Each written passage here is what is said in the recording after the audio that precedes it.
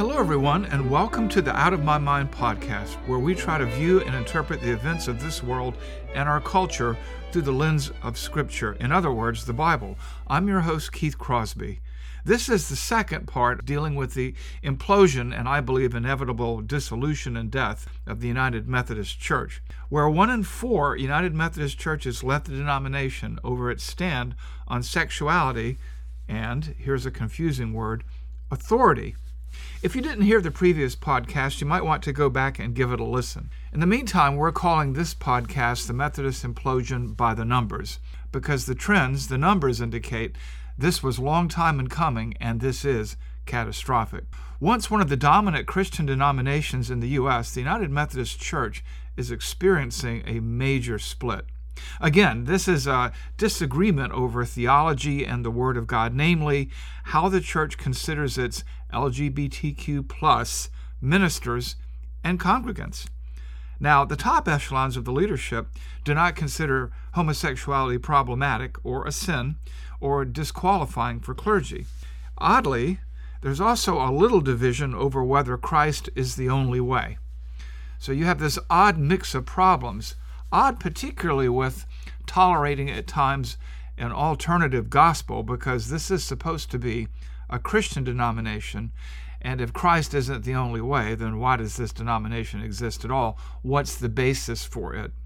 Now, the Bible would label these views as heretical and a different gospel, and we know from Galatians 1, 8, and 9 that if anyone preaches a different gospel, they are accursed. It says it in 1, 8, and then it doubles down in 1, 9. And so it appears that out of a greater fidelity to the Bible, something like 25% of these congregations have disaffiliated, choosing to follow Christ rather than some other God. Now, I know this keeps sounding dramatic, but the United Methodist Church is no longer foundationally Christian. It's a social organization. It's a semi-political organization. And for all their God and Jesus talk, they really don't believe it. They are duplicitous. I preached a sermon recently talking about duplicity, saying one thing and believing another. So what do I mean by duplicity? Well, this goes beyond hypocrisy. This goes beyond carelessness. There is an intent to present themselves as something that there is not. Christ is merely a figurehead, a decoration, and the Bible is like it's like one of those coffee table books that people glance at and really don't read or take seriously. Back to the Bible, the Word of God warns us not to be deceived by empty words, because of their deceptions and belief, the wrath of God is coming down upon the sons of disobedience. You see that in Ephesians chapter 5. This is what's going on here. Sadly, many in the church under decades of anemic preaching are complacent, 75%. Others are apparently not. Hence, you have the departure of 25% of the congregations, something like 75 or 7,600 churches. But to be honest, this crisis is not new. We talked a little bit about this last time. People have been leaving the United Methodist Church for years, and nobody's joining them, really. The exodus has outweighed the influx, if there's an influx at all, and this has only accelerated over the years. And while, in general, membership trends and attendance trends are down in many denominations and many other Methodist denominations, there are numbers of Methodist denominations. Very few have seen the precipitous decline, such as these progressive or liberal churches like the United Methodist Church, the Episcopal Church USA, and the Presbyterian USA. These are like snowballs rolling downhill, gaining speed and size. People are leaving, and this is not good, or is it? Now let's pause for a moment here and talk about membership trends and attendance trends and how they relate to one another. The percentage of formal members relative to the actual attendance and composition reveals a lot about the health of a church. Often membership rolls have little positive correlation to actual physical, literal attendance. As you know, this podcast series for me is kind of personal because my grandparents were in the Methodist Church. My father and mother were in the Methodist Church. My sister is in the Methodist Church, and I was in the church too. I underwent infant baptism and confirmation when I was 12. I served as an acolyte and things like that. We talked about that in the last podcast. But for this reason, I'm tracking 5 United Methodist churches in my hometown to illustrate the numbers involved in the schism and the health of these churches who are pursuing perhaps a different gospel, or at least tolerating it, or being complacent about it. And this would account a little bit and illustrate a little bit the larger death spiral. Membership in all 5 of these churches over the last decade has not really moved in a positive direction.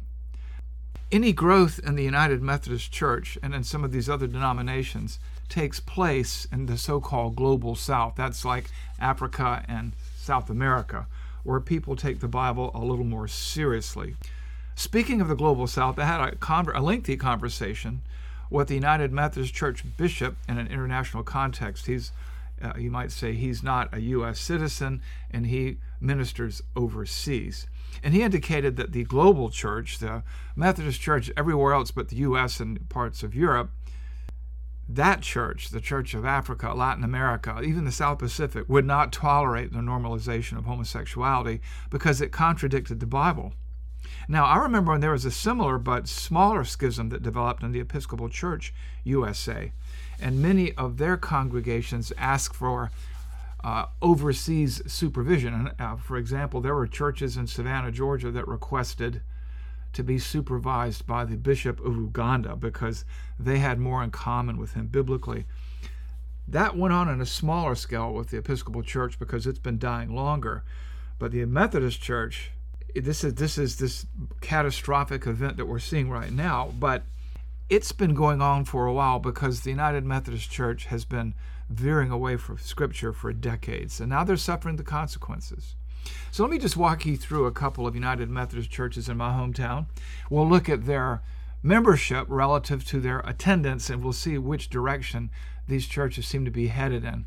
And this will be pre-COVID, just so that we don't have any anomalies to contend with. The first one is Asbury Memorial Church, named after Francis Asbury of all people. They probably wouldn't let him preach there today. It's an interesting story. This church left the United Methodist Church because they didn't go far enough. They thought the United Methodist Church was too conservative and that they wanted more LGBTQ involvement and more of this type of, for lack of a better and more beat-up descriptive term, wokish behavior. So they left, but the numbers in their database we're going to use prior to them leaving. And my grandparents went to this church. And so the decline from 2004 to 2019, which excludes COVID, attendance declined steadily from 110 people a week to 58 over a 15-year period of time. That's a 47.3% drop in attendance pre-COVID. And so their attendance right now is a little over 50% of, let's say, 2004 levels. Reported membership declined from 326, this isn't attendance, this is membership, from 2004 to 2019. It declined from 326 to 111 during the same period. That's a pre-COVID drop of 65.9%. And this is in the Bible Belt, no less, where the Methodist churches, relative to the ones in the Northeast, tend to be stronger. Let's talk about Isle of Hope Methodist Church. This is a prominent church in the Savannah area. My sister attends there. From 2004 to 2019, again excluding COVID, attendance declined steadily from 796 people a week to 526 people on a Sunday over a period of 15 years. That's a drop of 33.4% in attendance. And so they are at about 66% of their 2004 levels before this last schism, which I believe devastated that church as far as I can tell. Now, reported membership decline went from, now remember these previous numbers, right, in the hundreds, went from 2,490 to 1,896 during the same period. And that's less than 10%, but the decline there in weekly attendance is consistent across the board. Which brings us to Wesley Monumental Methodist Church.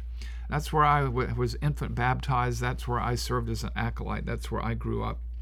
From 2004 to 2019, attendance grew from 430 to 481 over a period of 15 years for an increase of 11.8%.